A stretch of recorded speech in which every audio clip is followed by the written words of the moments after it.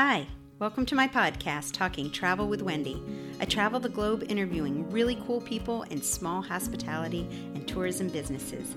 Join me each week as I discover and share something or someone new with you. You can find more at www.travelwithwendy.net. And remember, it's always an adventure when you travel with Wendy. On a recent visit to Cheaha State Park in Alabama, I had the opportunity to meet park naturalist Mandy Pearson. She gave me a great tour of the park and the museums. Yeah, Cheaha has so much history. Check it out. Mandy's going to give us a tour of the CCC. However, it's not really open right now due to COVID, right? Correct. Okay, so when it does reopen, which we're hoping is going to be spring?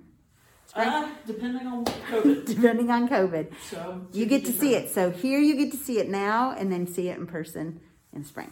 So the CCC was a time of hope. Behind the scenes tour of a lot of things that they wouldn't know otherwise. Is the history highlights video on your YouTube channel? Facebook. Yes, ma'am. Facebook. Okay. Yes, ma'am. Okay. So we've done some on how they square up beams, so using the crosscut saw and broad axes. We've done how they were able to square up the rocks. Okay. So some of these tools that you wouldn't normally understand, that's on our page so that you can really understand how much was invested in this period. Yeah. It came right after the Roaring 20s. At the end of the Roaring 20s, all good parties must come to an end. Yes. And we have Black Tuesday when our economy just crashed. Okay. Give people an idea of how much it crashed. They lost 2 to 3 times the annual budget of the entire country in one day. Oh, wow. Yeah. So when you hear those factors, you begin to really understand just how scary it was. Yeah. And so in a time period when our country was starving to death, when people were losing their homes left and right, Hoover lost presidency and FDR came into power and he became president, almost unanimous. Hoover only carried 4 states. FDR had a great idea for the CCC because he had a buddy, Guilford Pichot, who created a civilian conservation corps in Pennsylvania. FDR was a governor where he was president, and so he created a template civilian conservation corps. So he understood the inner workings, and that's how he could create an idea where you use 4 different government agencies: Department of Labor, Department of War, Department of Interior, and Department of Agriculture. So the Department of War were the ones who fed the boys, moved the boys, clothed the boys. They took care of the boots on the ground logistics. Yeah. Department of Interior was national parks. So they had most of the projects along with Department of Agriculture, which was U.S. Forest Service. And so they worked with some of these state agencies to create state parks. Yeah. And so Cheaha State Park is Alabama's oldest continuously operating state park. We were started in 1933, and the other 2 parks that followed was DeSoto and Oak Mountain. Okay. And we have continued ever since. And was Cheaha named after Cherokee Indians or? So Creek Nation have a language called Muskogee. Okay. And in Muskogee, the word originally was Cheaha. So Cheaha has undergone many different translations. So the original was Cheaha. And if you go back to the Upland Highlands video, and I'll share that with you. Okay. The original pronunciation that they had for the park was Cheaha, very nasally. And we have now moved to a modern pronunciation of just Cheaha. And so the word means high place. And if you follow, there are many places, like over in Tuscaloosa, there is a special stone that says, this is the official place of Cheaha. That basically just means hill. Okay. It's kind of like the Sahara Desert. It's just desert. Yeah. We're hill. Yeah.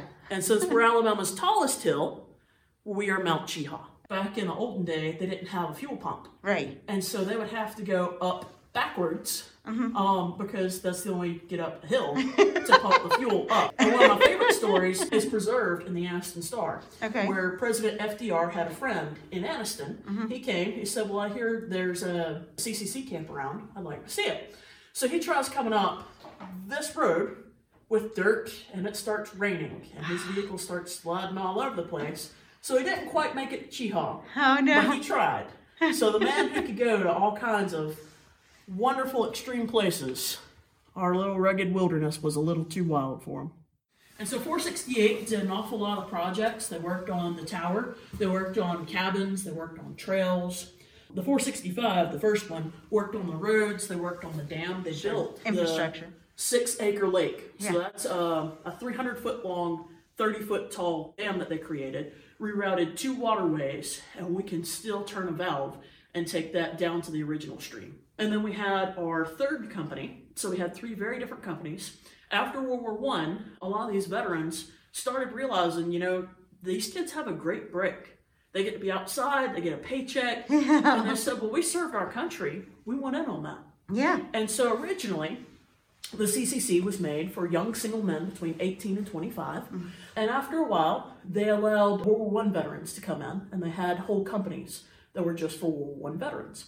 And so the 2420 finished up projects here, and the very last building that they finished was the Bald Rock Group Lodge. And we'll go tour that. So 3 very different companies, and what I love most about that is from the very beginning, Cheaha State Park has been a place for everyone. Yeah. Having recreation was just as important as work. And FDR wanted one of his biggest projects to make sure that at least all of his CCC boys could read and write. Boxing was important. So every company that had CCC boys in it, mandatory had to have a boxing ring. You have that many young men with that much testosterone, you have to have a way for them to settle arguments. So they argue, they throw them in the boxing ring, and then they quit, they come out. If they start arguing again, they throw them back in the boxing ring. It's the only way they could maintain order. In building the national park system was also to increase outdoor recreation travel. So what you had is a crossfade of 2 reasons why they needed these CCC boys. There's an article that if you haven't read it, I highly recommend it. It was in, I believe it was Harper's Magazine, and it said, "Close the national parks, we're loving them to death."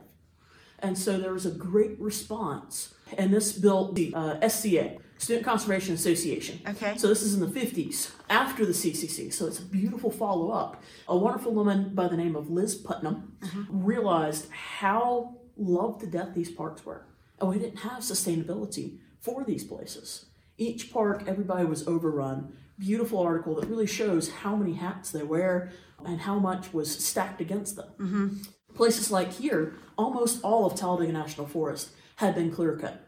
And that's why they took all of these little patches and put them together and created a forest. And so one of the first things they had to do was replant it. And that's why they called it Roosevelt's Tree Army. Because you needed some folks who were willing to walk miles and miles every day. And they would take a planting bar, just like this. They would shove this into the ground, push it forward, make a hole, put the tree in, pull it back, get up, and keep on going. Do the next one. And so, to the tune of around 3 billion trees were planted. Wow. Awesome. Yay! Tree hugger. Mandy went on to tell me more about the CCC and how it disbanded by 1942 as World War II was breaking out.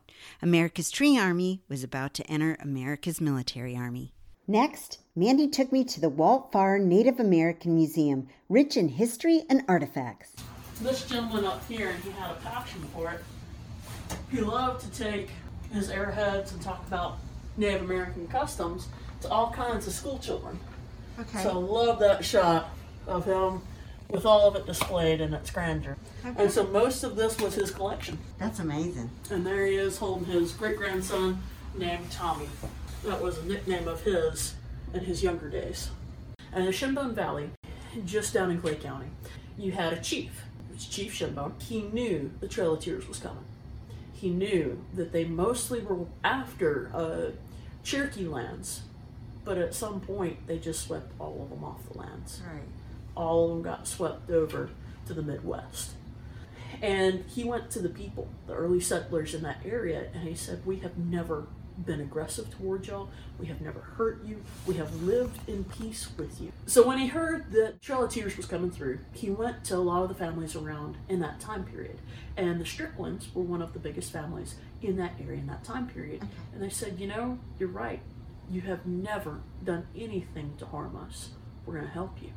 And so they hid all of his tribe within their families. Oh, wow. And when the military got there, and they said, "Where's the Native Americans? Where are they? It's time for them to go." He goes, "What you talking about?" And so the troops had to go on. and those people got to stay there. Oh, wow. And so this is a replica of Chief Shimbone's pipe that he gave to the leader of that family, who helped protect them and save them, and said, you know, you're right. What the government's doing is wrong, and we're going to stand up and make a difference. Oh, that's awesome. I had such a great time exploring and learning about Cheaha State Park and Alabama's rich history. For more information, check out the links below in the description. Thanks so much for listening to my podcast, and a special thanks to Renee Rainey, Park Superintendent, and Mandy Pearson, Park Naturalist and Superb Tour Guide. This channel helps small businesses around the globe. Want to support my channel or become a partner? Check out the links below. And remember, it's always an adventure when you travel with Wendy.